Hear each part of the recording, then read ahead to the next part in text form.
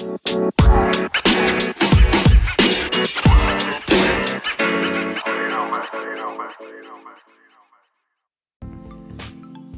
moving on to another subject that I wanted to talk about today, and what kind of brought this up in my mind was the fact that, tonight is the official start of the college football season.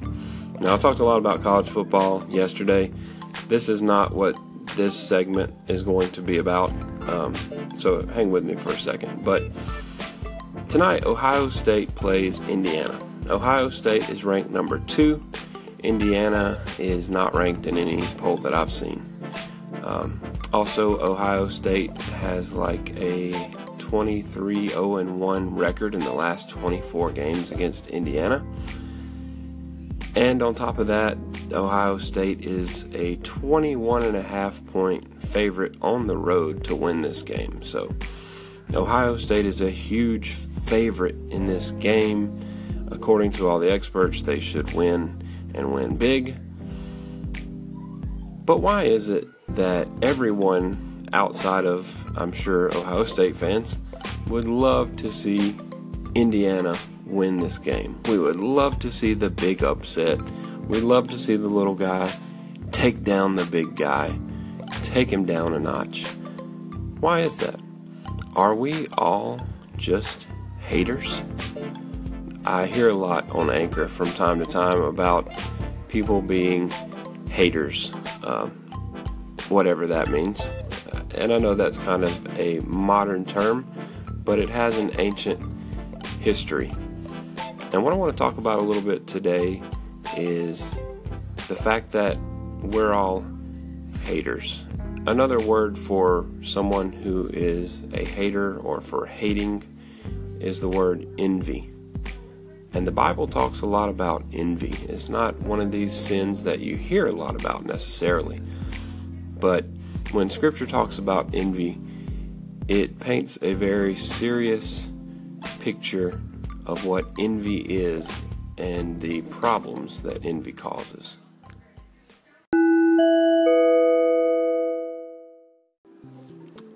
There's several lists in the New Testament which include sins that we would consider very serious, like murder, adultery. And in these lists, you'll also find envy. What is it about envy that makes it such a serious sin? Well, James says in James 3:16, "For where you have envy and selfish ambition, there you find disorder and every evil practice." So James is seeing envy as a root sin, a sin that causes all sorts of other sins, such as murder, adultery, things like that.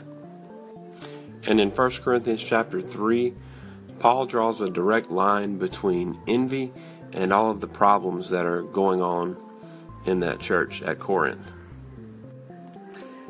Envy is a destroyer.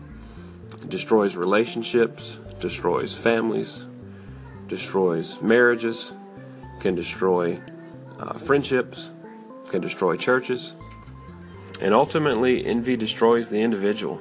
Proverbs 14:30 says, "A heart at peace gives life to the body, but envy rots the bones." Now, the reason that I say that we are all haters is because it's part of all of our sinful human nature to be envious. Like I said earlier, we love to see in football the big guy lose. And, we love it when a celebrity who is at the top of their career starts having personal issues and failings. And people rejoice in that stuff. And it really can all be traced back to envy. Now, of course, envy, using it in the sense talking about football, that doesn't really do it justice. I mean, football is football. It's just a sport. But envy is something that if we allow it to consume us, it will consume us, and it will consume the people around us. But just like any other sin, we can overcome that with the help of the Holy Spirit. And I believe it's something that takes a lot of searching, and we really have to say that prayer that David prayed when he said, "Search me, O God, and know my heart. Try me and know my thoughts." See, it's not easy to admit that we're dealing with envy, but it's crucial and vital if we want to have healthy relationships, if we want to have healthy friendships and marriages, if we want to use social media in a healthy way, if we want to use Anchor in a healthy way.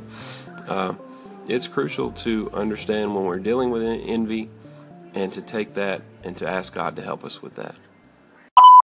And finally, we know from 1 Corinthians chapter 13, which we call the love chapter, that Paul says love does not envy. See, when we allow those feelings of envy to come in and we allow them to be unchecked and to cause issues in our relationships, we're not walking in love. And ultimately, as Christians, we're called to walk in love in every situation and in every relationship. And love and envy cannot coexist. So I'm challenged today, and I hope you will be as well, to really ask God to point out any areas of my life where I may have a hidden envy, where there may be things, walls that I'm allowing to be built up in relationships that are really caused by envy, and to ask God to help me to deal with that and to confront that and to ultimately overcome that. Now, with all of that being said, does that mean I'm going to be pulling for Ohio State tonight? Absolutely not. Go Hoosiers.